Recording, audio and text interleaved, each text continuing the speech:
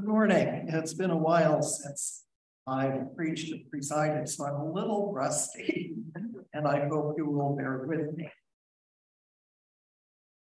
Let mutual love continue, and do not neglect to show hospitality to strangers, for by doing that, some have entertained angels without knowing it.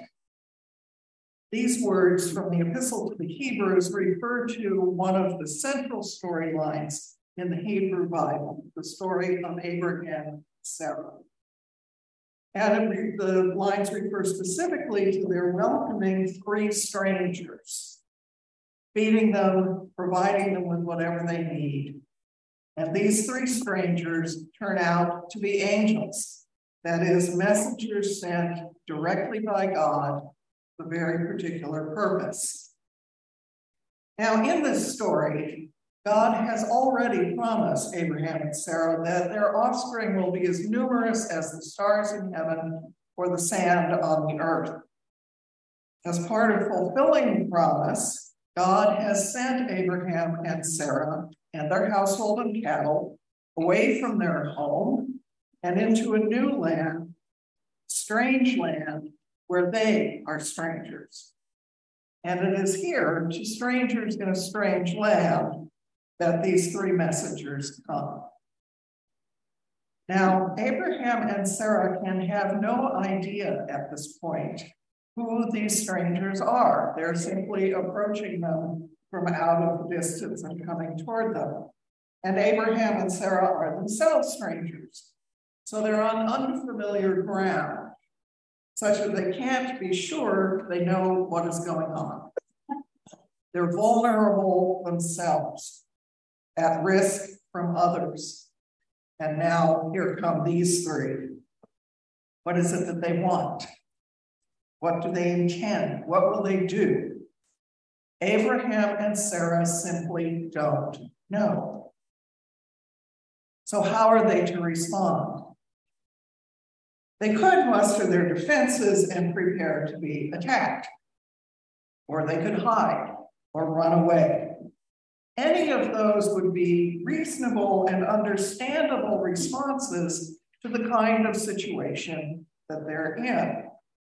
But what they do instead is welcome the strangers, make them comfortable, give them food and drink, and keep them company. That is, they offer hospitality. And it turns out then that who these strangers are is in fact angels, messengers who bless Abraham and Sarah and tell them how God is going to fulfill that promise of offspring without number. Now, particularly the more familiar we are with this story, it's easy to overlook how important this story actually is. But it helps to look at what happens next. The strangers go on to Sodom and Gomorrah, where the response is exactly the opposite.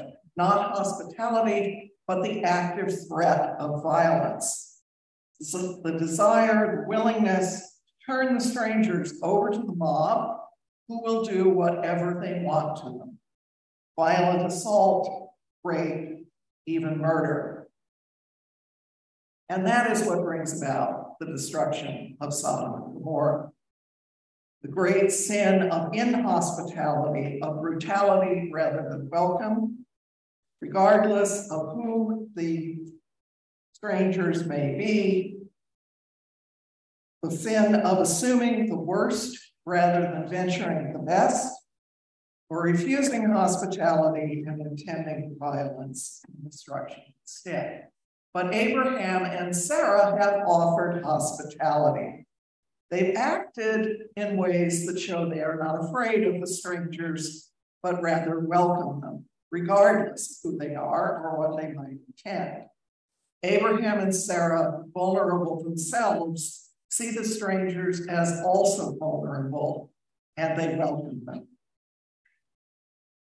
Now, today's gospel is also about hospitality, but from a slightly different angle. It sounds like it's a gospel about etiquette, But what Jesus does is tell his hearers how they ought to approach others as if they were all either hosts or guests at a banquet, a great feast. Don't take the highest seat, Jesus says, no matter how significant you may be in your own eyes or the eyes of others. Take the lowest seat. Leave the highest for the stranger, the poor, the crippled, the lame, the blind. That is, the ones who are not throwing banquets. If you're the host, invite everybody, not just your friends or those with influence. And in a variant on this gospel, go out even into the road and invite whomever you may run across. Don't just welcome the stranger, but actively seek them out and offer hospitality, because the stranger is always, in some sense, a messenger from God. And that, of course, is true of Jesus himself, a stranger when we look and hear openly and carefully. For Jesus is God among us, really, truly, and fully God, right here.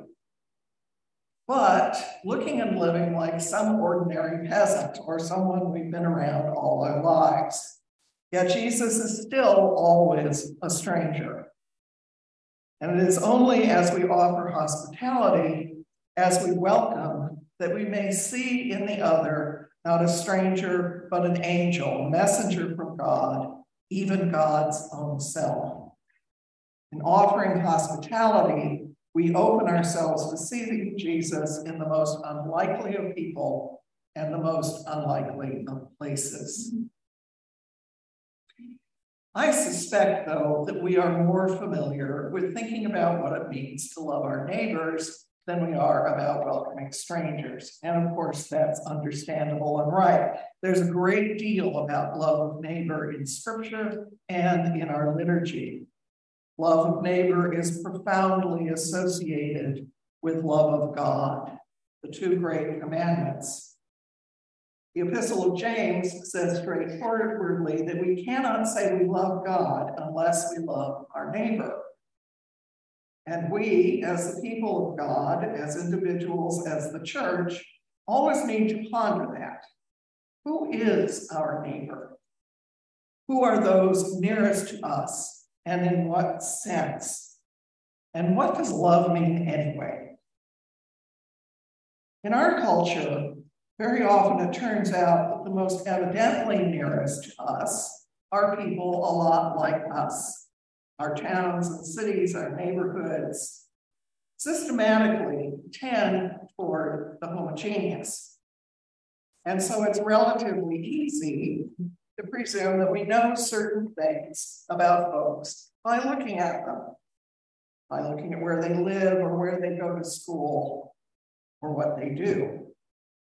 And that being the case, it's also relatively easy to figure that we know a fair amount about what their concerns are, their needs and desires, their intentions, and so on.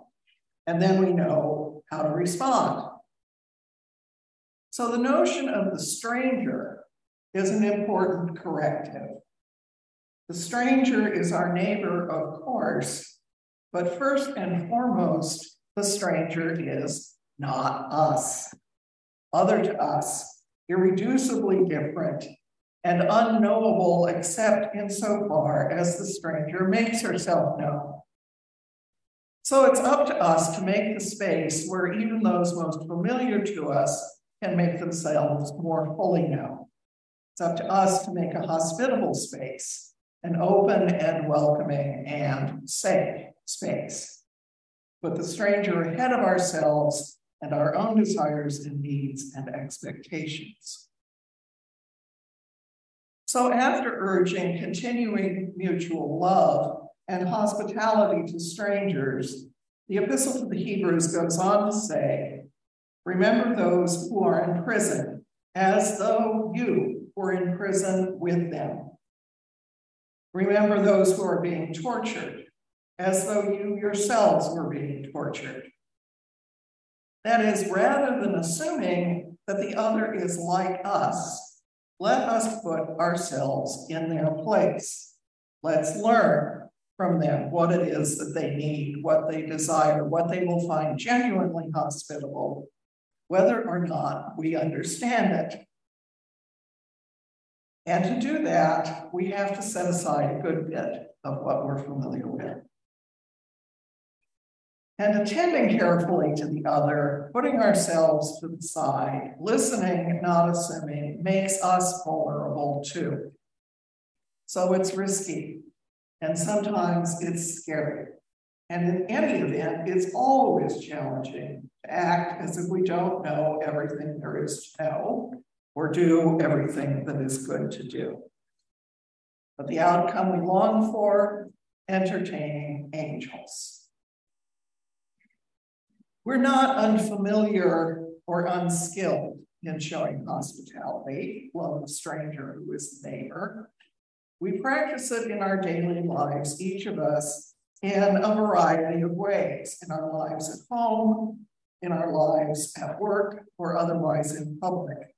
And it's worth identifying and reflecting on those ways. And there are also plenty of ways that we are not hospitable, and our society is not hospitable, ways that we see those who are different as threatening or not worthy of our regard or care, as anything but messengers from God. As a church, as a parish, we practice hospitality to strangers, not only through various programs such as Open Table, but also in the way we use our outdoor space. Think of the art installation in the front of our property. We also invite and welcome others to join us. We do it in the ways we allocate our money, our time, and our other resources. In our worship, we receive the hospitality of God, and that strengthens us and directs us to give to others what we have received. But of course, we don't offer hospitality consistently or continuously. So we also look for ways to do all that we do better and to do more. And so we do, I believe, put ourselves in the position of entertaining angels without knowing it, at least once in a while. And it occurs to me that as we look at how we use the space belonging to this church, we can be open to finding new ways to show more hospitality, of offering and using our church grounds and buildings for greater positive engagement with the neighborhood, the city, with those whom we find strange. And I hope we take that opportunity. There's an old Gaelic poem that I'll finish with, which some of you may have heard as a Christmas carol. It reminds us what it means, even in the simplest ways, to open ourselves to the other, the unfamiliar, and the unknown. I met a stranger yesterday. I put food in the eating place, drink in the drinking place, music in the listening place. And in the name of the Triune, he blessed myself and my house, my cattle and my loved ones. And the lark sang in his song, often, often, often goes Christ in the stranger's guise.